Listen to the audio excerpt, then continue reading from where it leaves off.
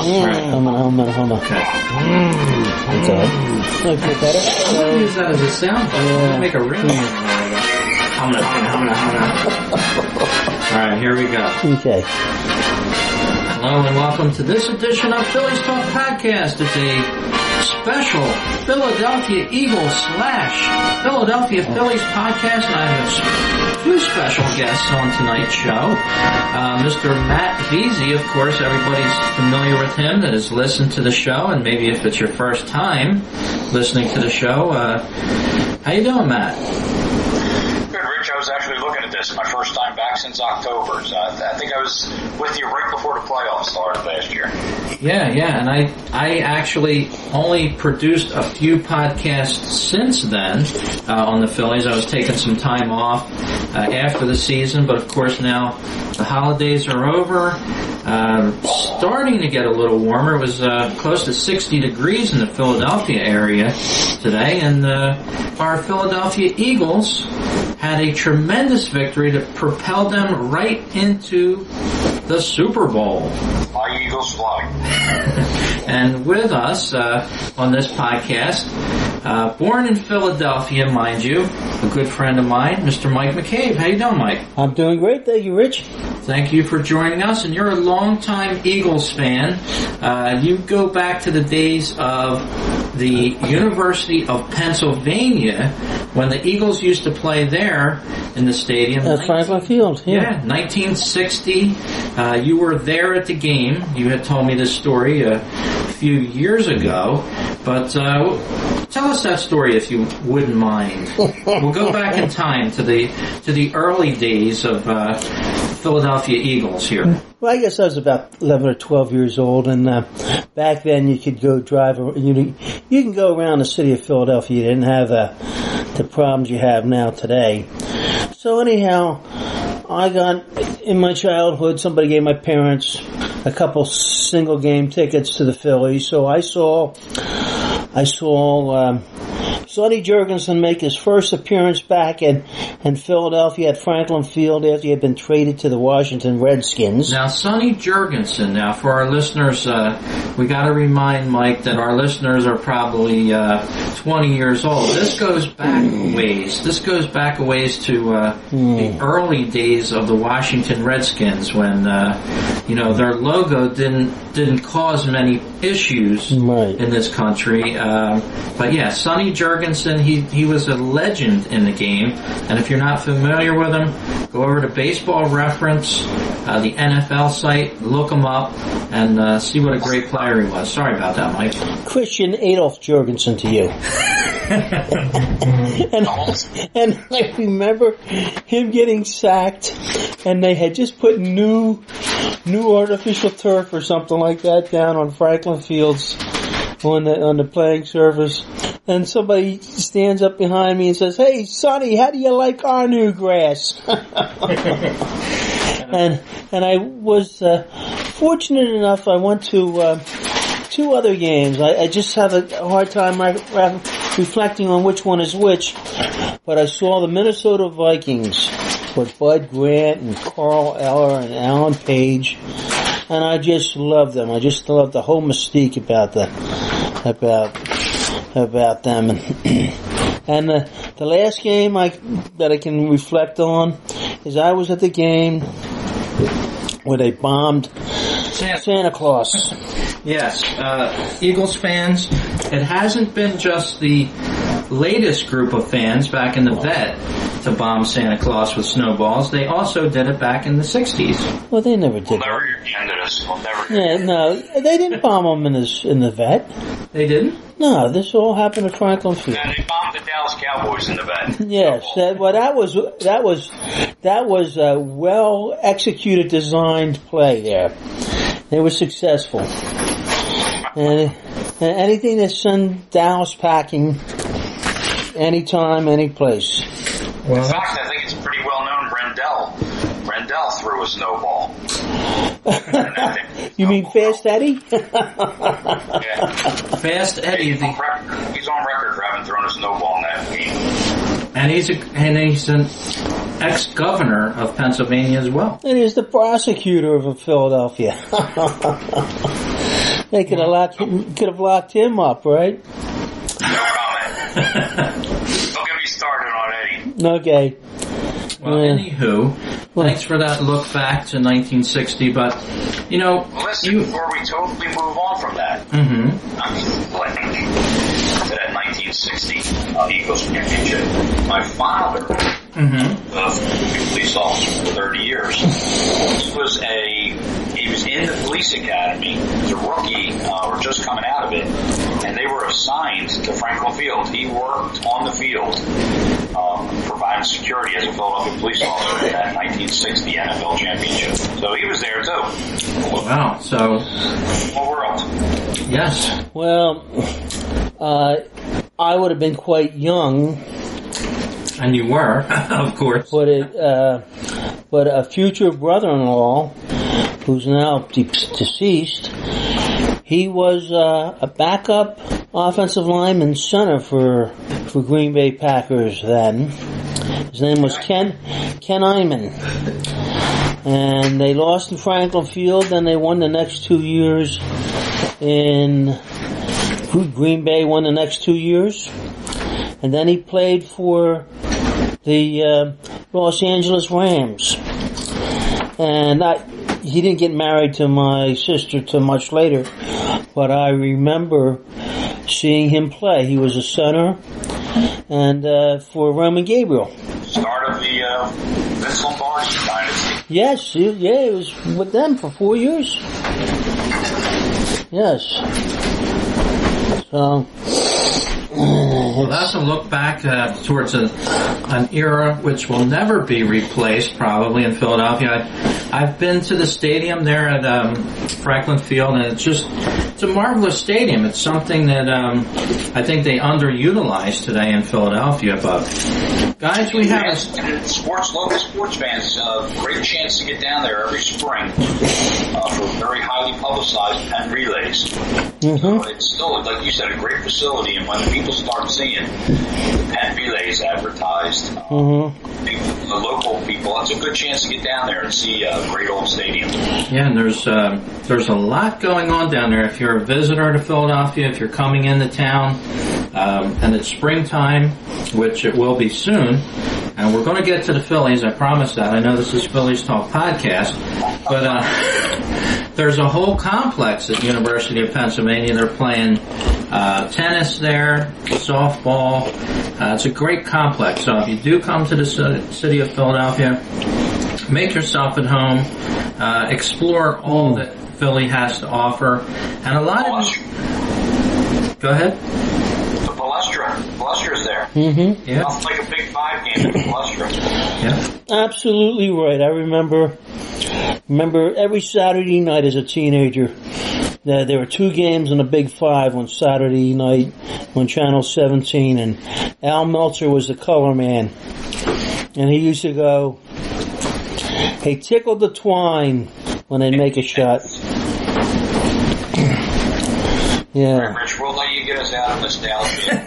Yeah. Well, yeah, we're talking about the old days and tickling twine. Of course, Joel Embiid is the guy that's banging for the Sixers right now. But going back a ways, God, we have such a rich history, and we're going to get to the Phillies. I promise that. The Sixers, of course, doing quite well as well. So, anywho. The Eagles are in the Super Bowl, guys. Who could have predicted the Eagles win yesterday, Matt? I did. That was you mean pregame? Pregame, I actually called this a blowout, but I put it up on Facebook and on Twitter, so it's documented. But I thought it was going to be a close game, and then they'd blow it open at the end. I thought there'd be they'd have a 17-13 lead, get a big touchdown to clinch it, and then maybe the D would score another one to really put it away. So my final was something 30-something to 13. So actually pretty close on the final, but the game went totally there. I did not see the Eagles blowing them out right almost from the start. I mean, after that first Vikings drive, which did not look good at all, after that it was all Eagles. That's amazing. You actually closely predicted the score. Of course, it was 38-7. Eagles had a wonderful game, 3 touchdowns. What a wonderful way to get into the Super Bowl. And they sort of, the first couple plays they came out, and the Vikings seemed to control that game for a little bit, and then the tide turned the other way very quickly. That first drive, the Vikings just drove down the field. I mean, they just could not stop them. And I was kind of feeling like my wife made a pretty good comment watching the game with me. She said, you know, it was such a dominating drive by the Vikings that the Eagles just were not looking like they were ready. And the comment that my wife made was that they just need one play. The Eagles looked like they needed one play to turn it around, and that's what it was. They got that interception, ran it back for a touchdown, and everything changed. And I'm going to play a little bit of the game here. Inside the 40, out of bounds at the 35, and another completion from number 9. And there goes a completion from Nick Foles there. And he had a wonderful game. He's a backup for the Eagles. Who could have predicted that he's been so good for the Eagles in this run towards the Super Bowl? Rich, 352 yards, 3 TDs, no interceptions, a 141 plus quarterback rating. He was incredible yesterday, and I think all of us, probably every normal thinking Philadelphia fan, when Carson Wentz went down, you just felt like, there it goes. You know, we had this great season, it should have been our year, and there it goes down the toilet. Yeah, better luck next year. But they still had, everything else. So, if anything, I think it might have benefited them. If it had to happen, it might have benefited them that it happened when it did. That it gave Foles a chance to play in 2 or 3 games to get some experience, playing time, exposure. He's an experienced guy. He's played in the NFL before. He's won in the NFL before. Yeah. But he sat on the bench all year. So what can you expect when the guy's sitting on the bench all year? Well, what I don't understand is this. When he was traded away, I'm thinking to myself, you've got a really good quarterback here.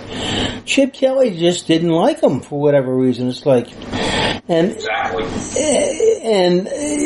Chip Kelly, we won't say too much about him, but that didn't work in the long run. But what I didn't understand was I thought it would be a perfect situation for him when he went to Kansas City and he was back with Andy Reid, if I'm not mistaken, but nothing ever materialized there. But nevertheless, they get him back, and it's like, well, this is a guy that was an All-Pro and was the MVP of the Pro Bowl. And he's got his uniform in the Hall of Fame for that game where he threw 7 touchdowns. Was it 7? So there's a man that can do the job. And I got a little apprehension. Kansas City, in St. Louis, he just didn't play real well in St. Louis. Kansas City, I'm really not sure what happened there. I know that he ended up basically as the backup to Alex Smith. So I really don't know. He just seemed like he kind of lost it when he went to St. Louis and never really got it back. And from what I heard, he was ready to retire. Yes. So he never played for Andy Reid, did he? I think so. In 2016, last year, he played in Kansas City, yeah. Yeah, but I mean, prior to that. Backup thing. Yeah, but he had never, Andy Reid hadn't drafted him, had he? No. Okay. No, he was drafted by Andy Reid, but he didn't really play too much under Reid here. I think he played under Chip here. Yeah. And Mike, you're putting Matt to the test on his football knowledge. Well, here, he's doing a good job. Sorry, I don't know. I'm asking. I'm at the feet of the master. I heard him talk about it yesterday on the broadcast that he was drafted under Reid and had his big year under Chip, but he did play his rookie year under Andy Reid. I'm pretty sure. Well, you know what was funny as you're watching that game yesterday. Here's the national broadcast. Joe Buck And I don't know if it was Joe Buck or Troy Aikman, but about midway through the second half, they're saying they were being apologetic to the Vikings, about the Vikings. You don't normally see them play like this. No, you probably don't. That's because they're getting their butts whipped. Yeah, you know what? I think that people talking about how good the Vikings were. I think maybe it was because of Wentz's injury. I don't know, but I think people forgot how good the Eagles were. I mean, this was the best record in the NFC this year. They were tied with the Patriots for the best record in the NFL. I know a lot of that came with Wentz under center, but still, this was a good team. This wasn't just Carson Wentz. And I didn't hear. I think they got a chip on their shoulder after he went down and everybody said they're done. I think as a group they got a little chip on their shoulder and said, yeah, we're not done. Here's the big question for you. Here's the $64 question. Or I thought it was $64,000. The $128 question. Do you have your dog mask? Oh, me? I don't even know the dog mask. No. I don't care for the dog mask. I'm not on board with that. And I get one, but I don't know.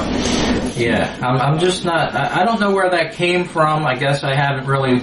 I don't even know number 65.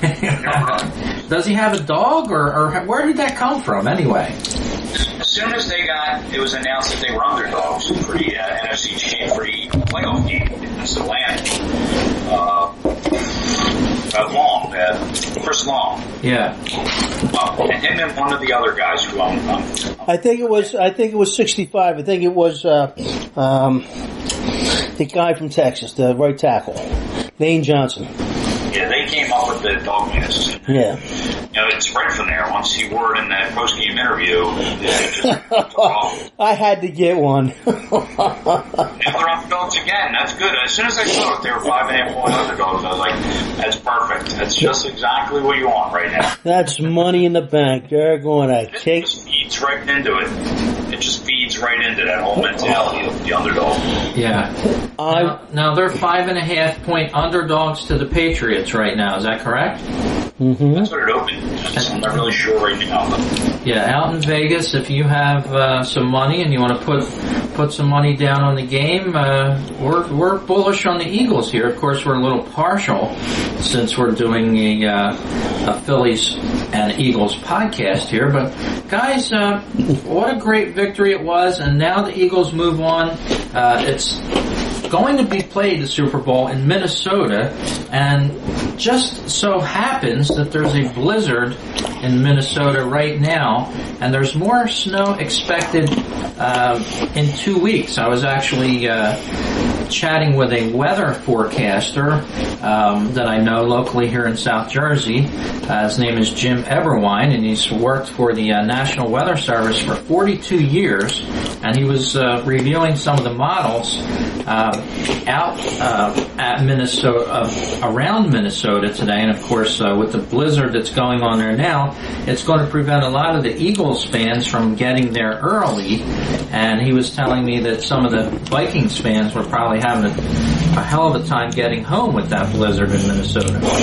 So, little weather news, of course. The game is going to play indoors with the dome there in Minnesota, but so that shouldn't be an issue. But what if it was? I mean, that's football, playing outdoors in snow and conditions. What do you guys feel about the playing a Super Bowl in Minnesota and having it indoors, Mike? Well, I have mixed feelings on that. I used to believe that the Super Bowl was only for the wealthy people to be able to go down and spend those $2,000, $3,000, $4,000 on a ticket for the Super Bowl. But the Super Bowl is more than just the football game. It's the Motorola Mile. It's all these companies that put out displays, and there's events that go on. I was at a Super Bowl, not at a game, but I was down a Super Bowl weekend down in Miami when I think Chicago was playing Indianapolis, and it poured like heck. So most of the events around the game were canceled, but the prior couple days before that, there were a lot of events going on, and you stand by the ESPN tent and hear people harassing the announcers as they're having a live show on TV. And no, I didn't say a word. No, they weren't really harassing them. They were having fun with them. Having a lot of fun with them. The ones that are still there, of course, a lot of the ESPN announcers from back then are no longer with that network. They cleaned house a few years ago. Yeah. But Matt, any comment on the situation in Minnesota? I've heard the tickets are locally on the news broadcast around here. Some millennials and younger people, 25, 30, are willing to spend up to $5,000 to go out and see their Eagles. There you go. Big thing, especially from my profession, you got to worry about fraud. You got to make sure that you're buying from a reputable, source. I saw, again, one of the local news stations here had a nice story on an Eagles travel provider. They specialize in Eagle road trips. Mm-hmm. And those individuals, that business was saying that their package, I think it was 3 nights plus round trip airfare plus a ticket to the game, was something like $7,500. Yeah, $7,500. Yeah. But if it's a once in a lifetime thing, I could see a lot of people jumping. I think you're going to see a lot of Eagles fans. Yeah. Minnesota. Yeah, I mean, that's pricey, but you're going to see a lot of people say, "Hey, this is a once in a lifetime thing." You'll see people taking out loans. You'll see people hitting whatever savings they have. Credit cards, the whole 9 yards. Credit cards. Hitting little old ladies over the head. Mike just said. But the thing is, when you're dealing with a source like that, they're reputable. These are people who run Eagles road trips constantly. Their sources are good. You know that the tickets are going to be good, so you have a lot of peace of mind when you're dealing with a source like that too. Right. And of course, in the area, the Eagles fans had a wonderful celebration yesterday and last night into the wee hours of the morning. 10 to 15, maybe even 20,000 fans marched up Broad Street. They had a great revelry, and which spilled out into the old neighborhoods around the Liberty Bell. Good time was had by all there, and good luck to the Eagles in Super Bowl 52 coming up on February 4th. Another note on the commercials for the Super Bowl, they're going for $7.7 million this year, and that's quite a lot of jingle, but I guess they're going to get a good return on their 30-second commercial, most of these companies. That's a lot of change. Yes, it is. So, halftime show, Justin Timberlake this year. Always good to look forward to that. Hopefully he doesn't have any issues or wardrobe malfunctions. I certainly hope he doesn't have a wardrobe malfunction. I'm not looking forward to it. We got our local girl, Pink, is going to be singing the national anthem, so I'm looking forward to that. She's awesome. Yeah, she's something else. And Matt, you have a close tie to Philadelphia, of course. I don't know if you've mentioned it on the Phillies Talk podcast in the last year or so, but you just retired from the Philadelphia Police Department. Yes, sir. Friday was my last day. I'm on the payroll now after almost 3 decades. That's amazing. 30 years as a Philadelphia police officer, and I guess you've seen some great events in the sporting world. Any you care to talk about, like the Phillies maybe? Have you ever been assigned to special events for around the stadiums, maybe Vet Stadium? Sure. Yeah, I did 28 years. I followed my dad who did 30 years. So there's been a Matthew Veazey on the Philadelphia Police Department every calendar year from 1960 through 2018. So next year will be the first time in almost 60 years that there wasn't a Matthew Veazey on the job. Wow, that's amazing. I've done a number of sporting events, Rich. Phillies games. I can't tell you that I did any particular Phillies game that, as far as work, that stands out, but plenty of times I was down there working the detail, handling traffic outside the ballpark. You're the guy that was responsible. That was, I'm talking about when I was a police officer, so that was Veterans Stadium. Yeah. That I worked. That goes back to the big Bank Park. Never really worked I've been there a million times, but I've never worked it as a police officer. I worked Eagles games at the vet. I was a police officer from 1990 through 96, and I made detective, and then spent about 6.5 years as a detective, and then I was promoted to sergeant. Spent about 4 years or so as a sergeant on the street, and the last decade I was in the training bureau. So I've had a lot of different experiences, but my time in actually working sporting events would have mostly been down there as a police officer. Although, I'll tell you, my last sporting event was my most memorable. Last spring, I got to work every night at the NFL draft. Mm-hmm. And that was awesome. That was a tremendous event for the city. The city looked great. The weather was perfect. The crowds were huge, and they were really well behaved. I mean, it was just a big party for 3 days. And I was right up at the stage. I had a group of about 8 cops working for me, mm-hmm. and our job was right up at the front, where I got a picture with the commissioner, and that's awesome. A lot of interaction with the fans up there. We got to see some of the, celebrity people come and go, meaning mostly broadcasters that were coming and going.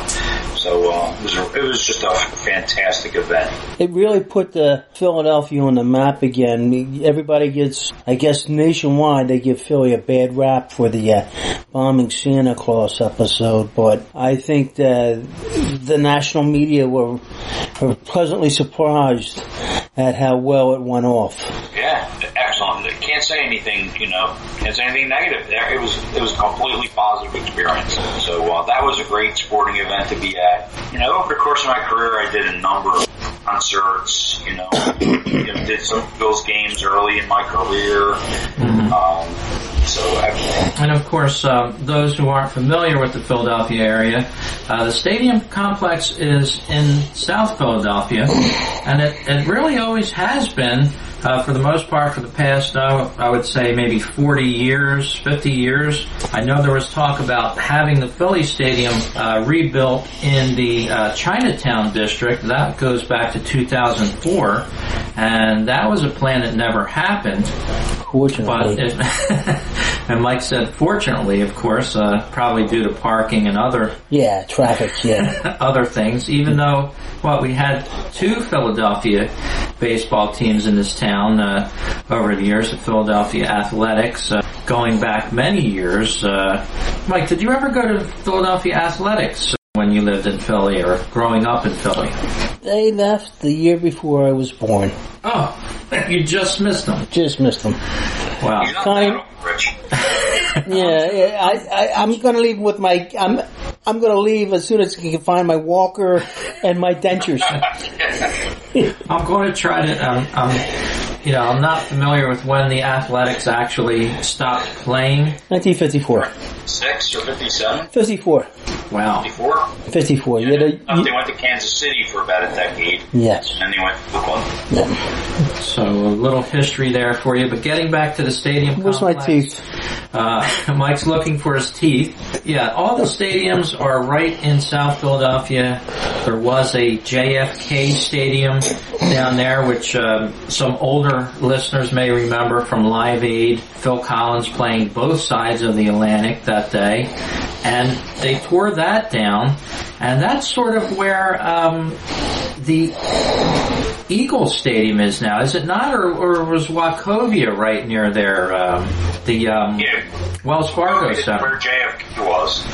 You also spill over, JFK was there, and then you had the Spectrum, right. kind of next to that, and that whole area where like the Spectrum and JFK were, that's all now where like the Link, the parking lots, and the Wachovia Center are. Yeah, and there are little mementos if you do come and down. You also have those entertainment facilities there now, the Xfinity Live. Exactly. There. And I happened to be there a weekend ago before the Eagles made it into the NFC Championship game, and that place was electric down there. There was probably 500 to 1,000 people in line just to get into the Xfinity Center and across the street at Citizens Bank Park. How many? I would say at least I'm not questioning 500 to 1,000 people on either side. Wow. Pre-game, trying to get into these venues. So, you got to give credit to the planners that plan that, especially when the teams do well. That was box office business being done down there in South Philadelphia. It's the place to be. So that's congratulations to you, Matt. 60 years continuous of Matt Veazey being on the police department in Philadelphia. That's a real honor. Yeah. I was very proud to continue the tradition that my dad started. You just lost him last year. He passed away in August. Mm-hmm. He was 77 years old. Wow. So very healthy his whole life until the last year. So and if he's looking down on this whole Eagles thing, I'm sure, and smiling and following it intently from heaven. Absolutely. So and my brother is still on the job. I got a brother who's a sergeant in the police department. He's continuing the family tradition. So I miss that. Any children on in the prospects? No children on now. So whenever my brother leaves, that might be it. unless we get one of, he's got a daughter or maybe one of the grandkids. Yeah. Right now, they will follow in Dad's footsteps probably, and it's not a bad job, I'm sure, to be a police officer today. Right. Let's move on. Let's get to the Phillies a little bit, but before we do that, I just wanted to mention to our listeners, Mike McCabe, who is our special guest, has had many titles. He's worked for the city of Atlantic City for many years and retired out of there. And he was known affectionately as the mayor of the Boardwalk for the last few years of his career. And if you want an easy job, if you want a cushy job, that would be come see Mike. The mayor of the Boardwalk. And Mike, could you just talk about that for just a minute? What were your duties as the mayor, quote unquote, of the Boardwalk? Oh man. I was the inspector of the Boardwalk. And yes, on the one hand it is a cushy job, but on the other hand there was a lot of responsibilities involved. So so those carts up there where they push you around and you can that's those what do you call that? But they have those carts, the push carts. Yeah, don't. And they have trams. They have trams as well now. But anyhow, I was keeping the Boardwalk safe for Democrats because Republicans know how to pick up their feet when they walk. Because people stumble over a high nail or a high board and they trip. So Republicans know how to pick up their feet. Democrats, they just shuffle. And that's a little joke from, a little political joke there. We don't want to isolate our listeners. It's half your audience, Rich. If you, I know Philadelphia is a great place. Democratic bastion. Yes, it is. Well. Good thing. I think I can transition you, Rich, pretty easily. Okay. Get us out of these politics, would you please? Well, I'm looking through the internet here and I'm seeing that tomorrow morning the Angels have scheduled, at his request, they scheduled a conference call for Mike Trout to talk about the Eagles. Oh, wow. So Mike Trout out there in California, he's going to be having a conference call where he's going to be talking about his Eagles. He's supposedly, the quote is that he's on cloud 9. I think we all know Trout. And of course, he's from the South Jersey area. For anybody that's listening that doesn't know, he's from Millville, New Jersey. So he's been at a lot of the Eagles playoff games, and he's got a season ticket holder right at the end zone. Yeah, he sits right down on the field, so he probably has a VIP status there at the Link. And of course, I think we'll probably see him at the Super Bowl. So it'd be nice to hear what he has to say about the game. And let's segue right into the Phillies, because we're going a little long on this podcast, and it's all right, because it's a special occasion. The Phillies just about ready to head south. Pitchers and catchers, huh? Yeah, pitchers and catchers starting up soon, and I happened to be at an event the other afternoon. It was called the Phillies College Summit, and I blogged a little bit about it on FightinPhillies.com, which is the blog home of the Phillies Talk podcast here, and I got to get a little bit of insider information on our new manager, Gabe Kapler, and why don't you talk a little bit about him first, Matt? What's your impressions of our new Phillies manager before I play a little piece that I recorded at this summit? I got two comments on Gabe Kapler. Let me just say off the top of my head, what a piece of work. I mean, he looks like he's going to be a character. And I don't mean in the like old school, kind of manager character, but just he's uber new school. He's like Charlie Manuel's on one end of the spectrum, Gabe Kapler's on the other end of the spectrum. He's sort of like I'm an old school guy, so I'm like a Boa, Charlie kind of guy. So Kapler is totally opposite of what I expected them to go for. Phillies are traditional; they're a very old school, traditional kind of organization. They've historically been. So I thought that this was an interesting sign, to say the least. Well, God, geez. Now, Larry Boa for himself. Kapler he played a dozen years in the big leagues, 6 different teams. He's won a World Series with the Red Sox as a ball player. So, he's done it all as a player. He's been a top prospect himself, so he knows the young guys. After his career, he spent time in broadcasting. He spent time in the front office with the Dodgers. He's played overseas.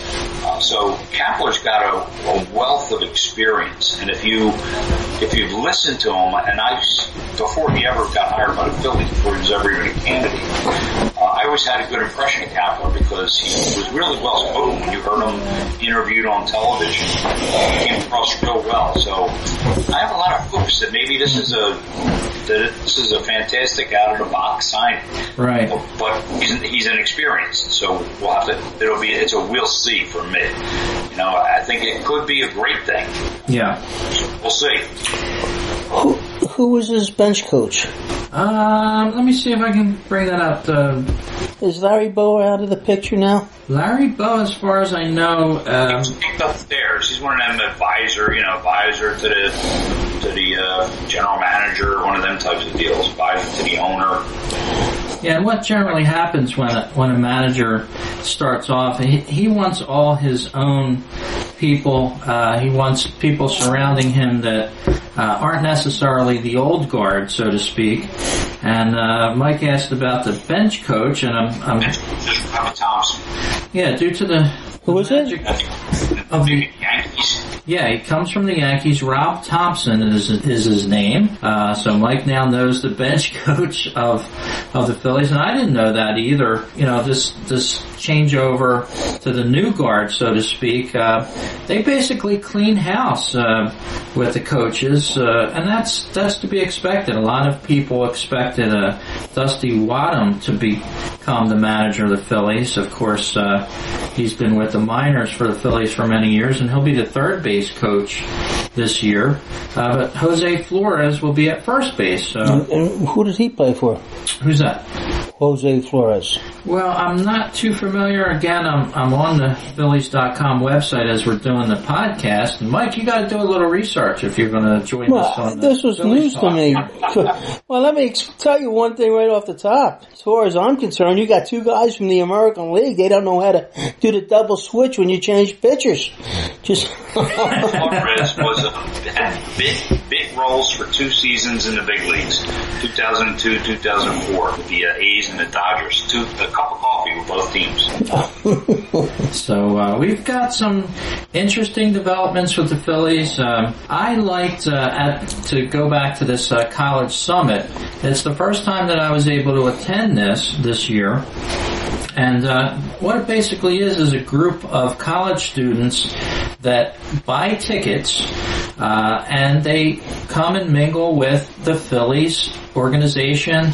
There was 5 or 6 different stations set up with, there was the director of broadcast for the Phillies, Mr. Rob Brooks, and he was awesome. He talked to many of the college students about getting their foot in the door with the Phillies, and of course it's a competitive field, and it's one that a lot of these college students don't get paid to do. It's one that, the Phillies organization utilizes, as well as other sports organizations as well, for the college crowd, the new up-and-coming kids that are looking for careers. So it was great to be part of that. And let me just play a minute or two of some of what Mr. Gabe Kapler had to say about how he broke into the game of baseball, and a personal story that he shared about a manager that really took him under his wing. Let's hear from him. It's a good question. I think that pretty wide-ranging. I guess I can pick and choose from different managers that I've been around and some of the characteristics that they've brought to the table that I think are pretty special. I bring up Terry Francona pretty often. He was my manager with the Boston Red Sox in 2004. And I remember looking down at him in the dugout, and he always had a smile for me, whether I was swinging the bat well or not. That stood out to me as something that was really important, because just like we're all human beings, right? When we struggle, the first thing we look for is reassurance from somebody, anybody, that we're going to be okay. So to get that from my manager in that particular time was powerful. Another story, similarly, I was with Johnny Oates. I don't know how many people know who Johnny Oates was, but Johnny was a manager for me with the Texas Rangers organization in 2000, 2001. And I was going into my second season. Went to spring training, had been traded for Juan Gonzalez in a big package deal, and I felt like I had a lot of pressure on me. Maybe I didn't, but I felt like I did. And my spring training was just awful. I had gone through 15 at-bats and hadn't struck one ball hard, and frankly, I felt very alone. Johnny was an older dude, but very warm. And he walked me out to right field. He put his arm around me, and he said, "Cap, you are my opening day right fielder, no matter what happens in spring training." And it was that reassurance in that moment that I desperately needed. So those are 2 things from my experiences playing that I'll probably bring to this clubhouse. You can bet that I'm going to find somebody this spring training and utilize that experience with. And that's Austin from DeSales University. If you would just when you ask the question, let us know where you're from. That was Austin from DeSales University that had that question for Gabe Kapler, and it sounds like he's going to be a guy that really takes some of these younger players under his wing and give them some good advice that he may have learned coming up through the league. You're not going to fall asleep on him, Rich. I mean, he's intense. So, Pete was a little bit laid back. Charlie was, with Charlie, Kapler's a whole other story. He is definitely fired up. I think he's going to be intense from day one. And if you can't keep up with him and you can't play hard constantly, I think you're going to be gone. So, I'm hopeful. Sometimes young guys need that kick in the pants, and he sounds like he's going to be a mixture of, kind of like the Francona right communicator, but as well, he's also no-nonsense, work. He wants all work. He wants you working hard. So how do you think Mike has a question for you here. How do you think he's going to to deal with the center fielder for the Phillies, Odubel? It's going to be interesting. I don't know. We'll see. Odubel, he drifts sometimes. Yes. when he's on, he's really on. He's like an all-star when he's on. When he drifts, he can drift for a long period of time. So I think and Franco's one of the big question marks for me this year. To see something out of it now. They're going to be interesting. I don't know how he's going to deal with it, but we'll see. And of course, Cap they have other options out there, Right. Now they have other options. Sure. You figure they're going to go with Hoskins in left field for the most part, Nick Williams in right, so you have Altair. So it's like, if Odubel goes too far afield, it's not like they don't have other options. Altair is a very good outfielder. Can play every position. Won a Golden Glove in the minor leagues. And a Golden Glove. Not a glove. A glove. Did you say a glove or a glove? Glove, whatever it takes. Okay. No, Golden Glove. We'll take that. It was golden. Yeah, it was golden. So interesting to see how they mix and match in that outfield. Yes, it will indeed. And as those guys don't need to play. I mean, they're all at that age where they don't need to be sitting around. No. That's what made the Santana signing a little bit odd to me. Yeah. I'm not really totally 100% on board with that signing, but I think you're 100% correct in your assessment there about the Santana signing. And I think the Phillies season all changed around last year with that kid Williams when they brought him up. Do you remember there were articles in the newspaper saying he was a bad attitude and things like that in the minors? Do you remember reading any of that? Sure, that was from the year before. That was a big knock on him. It was a little bit immature. Supposedly from everybody around the game, around the team, he really grew up a lot last year. Promoted. His change in attitude and work ethic and his work habits, and that is what got him promoted last year. Okay, because he did well when he got promoted. Because I'll tell you what, I'm watching him in his interviews after the game. A couple games, he had a couple good games and won the game for him. It's like the kid was nothing but smiles and enthusiasm. I'm thinking, who was this player? This is not the player that I read about in the minors pouting and boring and hard. Well, he changed the whole season around for the Phillies as far as I'm concerned. That was the best move. What do you think about that? Him and Hoskins, that when Hoskins showed up. Williams came earlier. I think Williams came like June, maybe. Yeah, he came in a couple months earlier, but I'm just saying he was the emphasis. I mean, he started it off, and then they brought Hoskins up. Oh, yeah. I just think that the whole team started playing better when he was around there. It's so nice and refreshing to see somebody with a smile on their face, and it's not drudgery. And you could tell he was honestly happy to be there. Yeah, I agree. That's an awesome comment. Let's hear one more here. One more from the Phillies College Summit here. My name's Dan Quinn. I'm an MBA candidate at Rutgers University. My question for you is, obviously, getting to the majors is a pretty difficult task. Getting to the minors is a pretty difficult task. Was there a moment or an age, a time when you're in college where all of a sudden it was like, wow, I could really do this? I guess my freshman year of college, I had 3 months of fall ball before that. I just came on campus thinking I was hot stuff. Quickly failed. But it was probably the best thing for me. I didn't start the first couple weekends when I was in college. I got an opportunity and kind of never looked back from there. I ended up being a freshman All-American, and that was kind of, like I said, my coach kind of instilled that thought process of learning about the mental side of the game.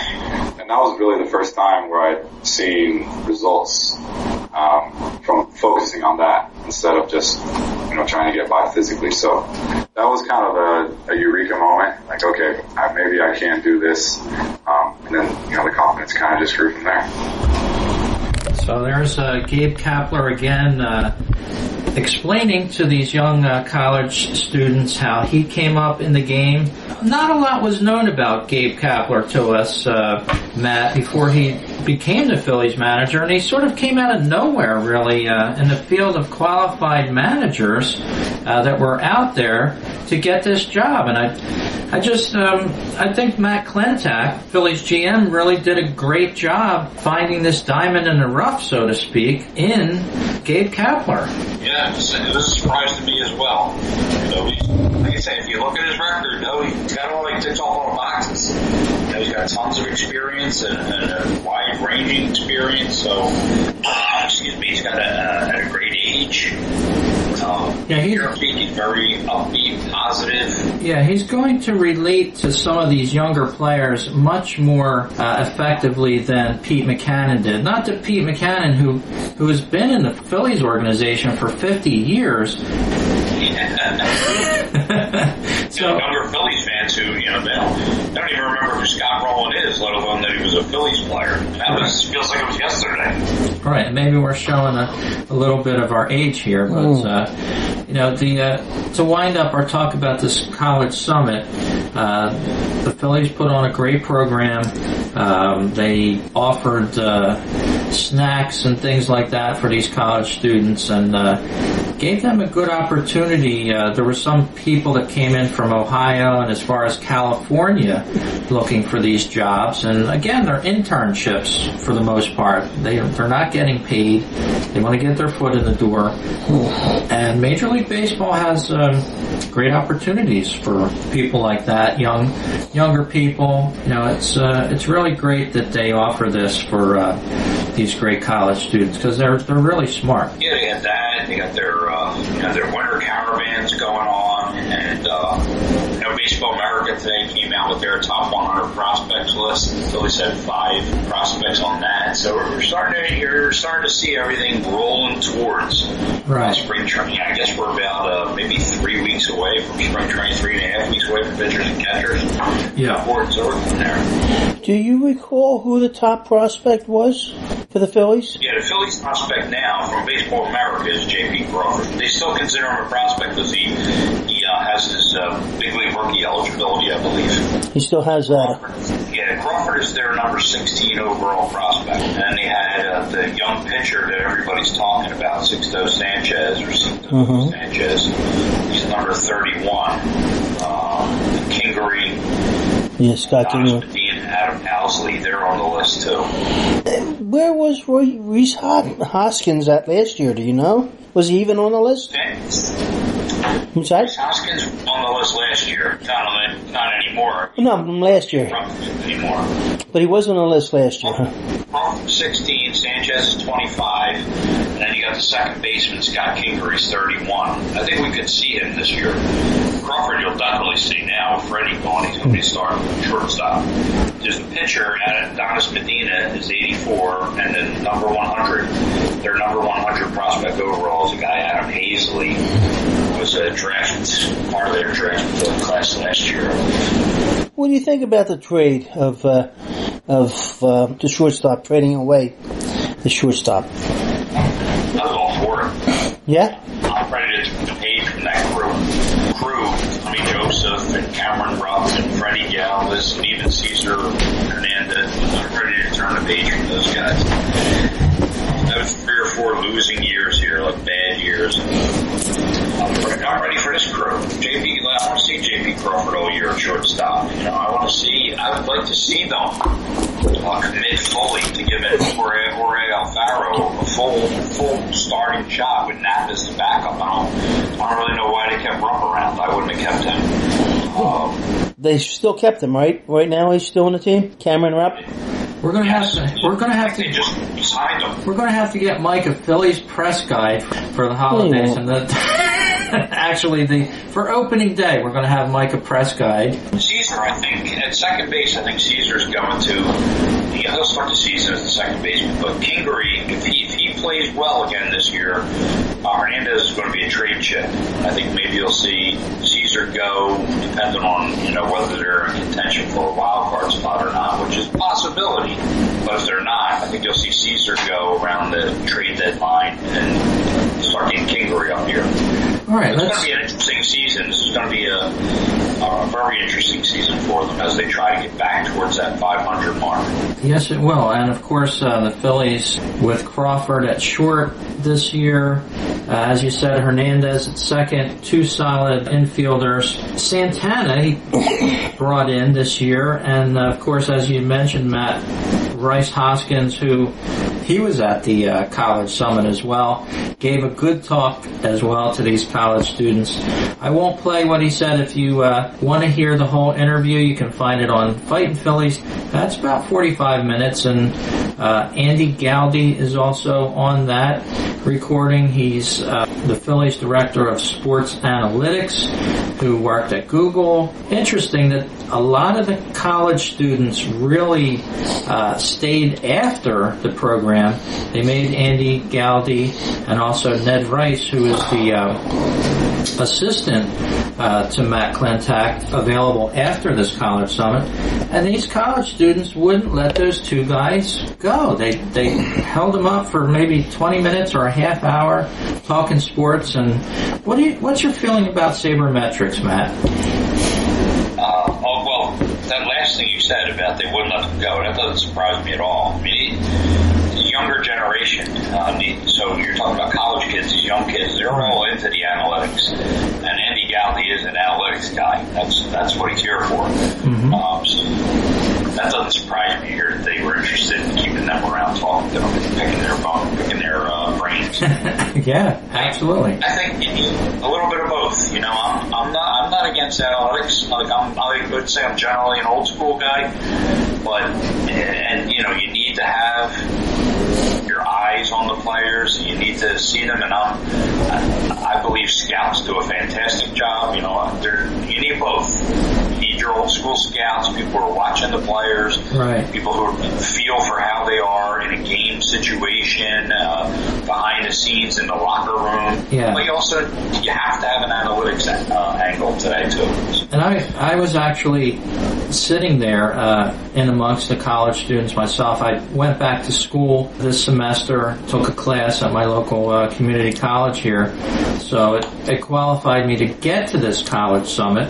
But I could only kind of think about one guy who's broadcasting for the Phillies right now, our old first baseman, Mr. John Kruk, and I could imagine him just come busting through the door when Andy Galdi is talking numbers and how many times a ball might go through the wickets or whatever, and have a guy like him burst through the door with a beer in his hand, like the '93 Phillies would have probably done.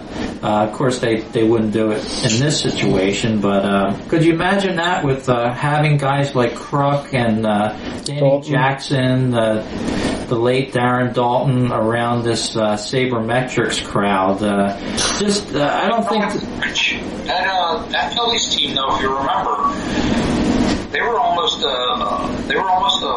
flash forward to this analytics day. As much as we like to think of them as the Rowdy, Beer Swilling, Macho Rowe, exactly, soft team, kind of crowd. Exact opposite. They weren't all that, right? If you remember, a big feature of that team was that they knew how to take a base. They were big on base guys. They were big on taking a walk. Yeah. That's kind of new school stuff, like getting men on base. And the '93 Phillies were awesome at that. I don't remember all the statistics now, but I do recall that was a big feature, and they had a lot of the walk leaders. If I looked at the stats back then, I'm sure the Phillies were, if not the top, one of the top teams had taken a base. Yeah. So Rhys Hoskins, as you said, taking a base. Rhys Hoskins, one of the most patient batters that I've seen in a long time. I saw him a couple times last season at Citizens Bank Park, and you've probably been up there yourself a few times, Matt. What's your take on Hoskins? Do you think he's going to repeat that great year that he had last year? He was exciting, wasn't he? We hope so. Rich, he looks the part. He looks good. He's the kind of thing that the Phillies need. They need needed to develop a slugger, middle of the order slugger who could, who was homegrown, who you didn't have to go out and pay, $30 million a year for. Right. Now they can, if they have their own from in-house, if Hoskins can become a consistent, and I think he can become a consistent, like 30-100 guy, then they can go out and spend $30 million, $40 million on a Bryce Harper, Manny Machado, or even a couple of years maybe bringing in Mike Trout. They can go out and spend big money on that guy and not feel like you're already getting one on the cheap, so now you can spend on the other one, because you really need a couple of big boomers like that to really contend. Yeah, and it just seems like, I don't know, there's two sides of the coin on that. The Yankees picking up a big salary dump from the Marlins with Stanton.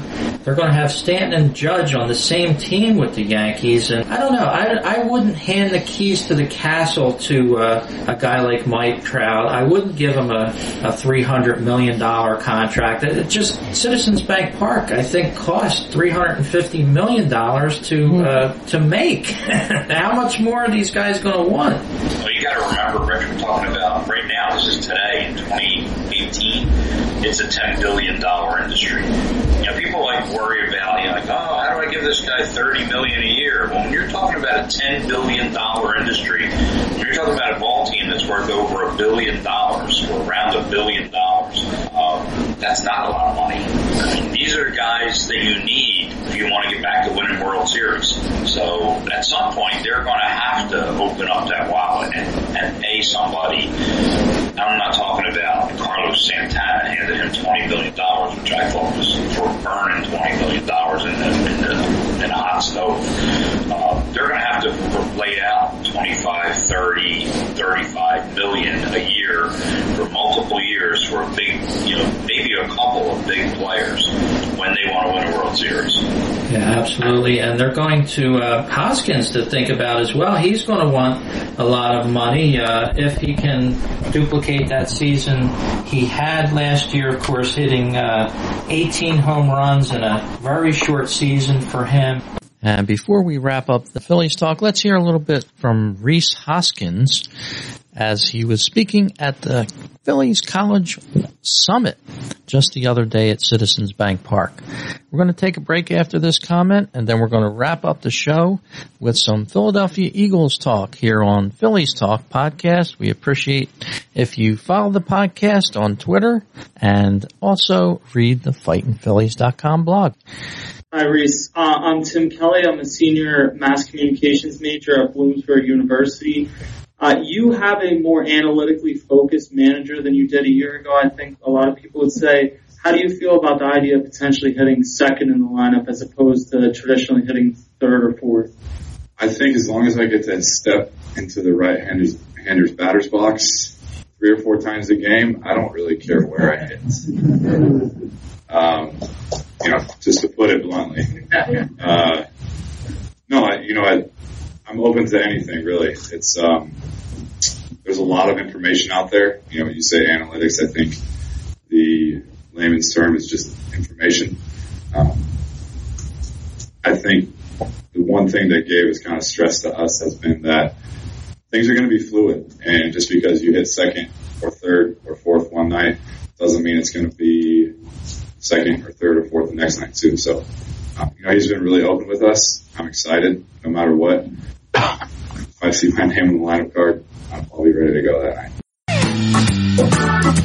The Braves and the Phillies face off 19 times a year, and we don't like each other. But the podcast community certainly does. Atlanta Baseball Talk and the Phillies Talk Podcast. Listen to them both.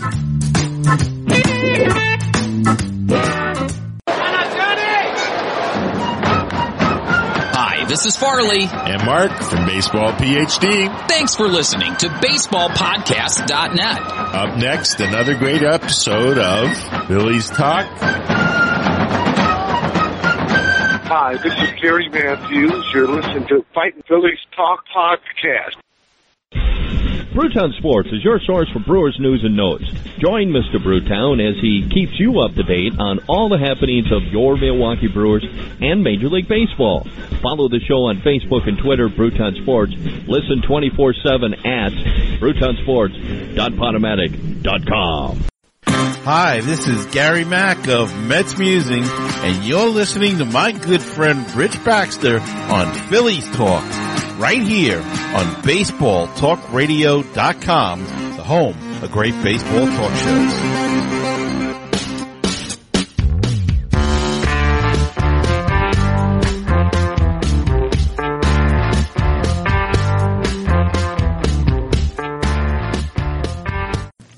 And we're back here on this edition of Phillies Talk Podcast, talking all about your Philadelphia Phillies. And I wanted to make special mention of our newest member of the Phillies Talk Podcast team. That's, of course, Mike McCabe, a longtime friend. We go back to the mid-'80s, and he was nice enough to join us on this podcast, and I hope he takes note and joins us on future Phillies Talk podcasts as well. It was great to have him on this show. And we're going to wrap up this show with some Eagles talk, how we think the Eagles are going to do in the Super Bowl 52, which is coming up on a kickoff at 6:30 p.m. in Minneapolis. So here's our wrap-up of Phillies Talk Podcast for our special Eagles Super Bowl and spring training preview for Phillies Talk Podcast. Follow us on Facebook and Twitter, the Fightin' Phillies blog. You can find us at fightinphillies.com. Well, let's give our 3 picks for the Super Bowl 52, who we think is going to win it, and who's going to be the game changer in this game. Mike, you go first. I'm taking Philadelphia all the way. I think it's going to be a blowout. Well, of course, it would have to be the quarterback. If it's as I look at it, as okay. So Foles, you got Foles as the MVP for the Super Bowl, and give us a score prediction if you can. Pull it out of the air, anywhere. 28-14. 28-14 Eagles victory in Super Bowl 52 would be a tremendous event. They're going up against a guy that has a Super Bowl ring on every finger of one hand, either the left or right hand. But how about you, Matt? Who do you like? I think I like the Eagles, Rich. Did you expect me to say anything else? Well, I'm going to say I had this feeling before yesterday, and I really have the same feeling again. I mean, I hope I'm not way off, but I think this is going to be a blowout for the Eagles. I think I'll go out on a limb here. I'm going to go 31-10 Eagles, and my player of the game, although I think Foles is probably the smart choice. Yes. I'm going to go in another direction, and I'm going to go with that defensive back safety, Malcolm Jenkins. Jenkins has just had a fantastic year. I think this is going to be a defense game where they're going to start, they're going to play really well, and Jenkins has been the leader there. So I'm going to say he's going to do something big, and I'll go with Malcolm Jenkins. I would like to. I agree with you. I'd like to modify my assessment, though, not with the score, and I think the outcome's the same. And I think Foles is going to have a terrific game, but I think it's going to be a linebacker like Michael Kendricks. A linebacker as MVP in a Super Bowl? Why not? I think somebody on that defense. Yes, somebody. Did you hear what he said? He was interviewed, and he said he was talking, and he's very happy, and then all of a sudden he says, I've never been a champion before. And the look on his face. Another good one is that Nigel Bradham. Nigel Bradham has had some fantastic games. He could come up with a big game in the Super Bowl. So the defense, I think we're on target. Yeah, I agree with you. I think it's somebody there who's going to put their mark on the game, and it's just going to be done. Well, that'll be interesting. Oh no. He is going deep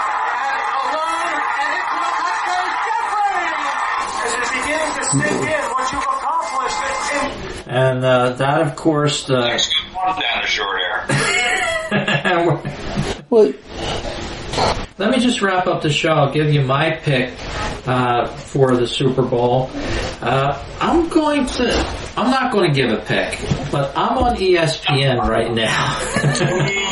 And I'm going to say that ESPN is saying that the Patriots have a good chance to win if they can control the turnovers in this game. Apparently, they're saying that the Patriots, Mr. Mike Reese from ESPN.com, the Patriots in the Bill Belichick era, are 159 wins and only 15 losses when they have a positive turnover differential, including the playoffs. So he gives that great credence that, sometimes in a game like the Super Bowl, it's not the great plays that a team makes, but it'll be the mistakes that they do or don't make, whether or not it be the Patriots or the Eagles. So looking forward to a great Super Bowl coming up February 4th. And Matt, I want to thank you for joining us, of course, and congratulations again on your retirement from the Philadelphia Police Department. And Mike McCabe, we're going to nickname you the Mayor of the Boardwalk, because I think we're going to have you back a lot for 2018. This sort of worked out well, this trio of Phillies fans here, Matt and Mike. Matt and Mike. Bringing up the rear here, buddy. It was fun. I had a pleasure. It was a pleasure listening to you. I've learned a lot from you. And talking with you, of course. Well, yeah, that too. That goes without saying. Well, thanks for listening to this edition of Phillies Talk Podcast, and join us on the next one. Good night, Matt. Happy New Year's.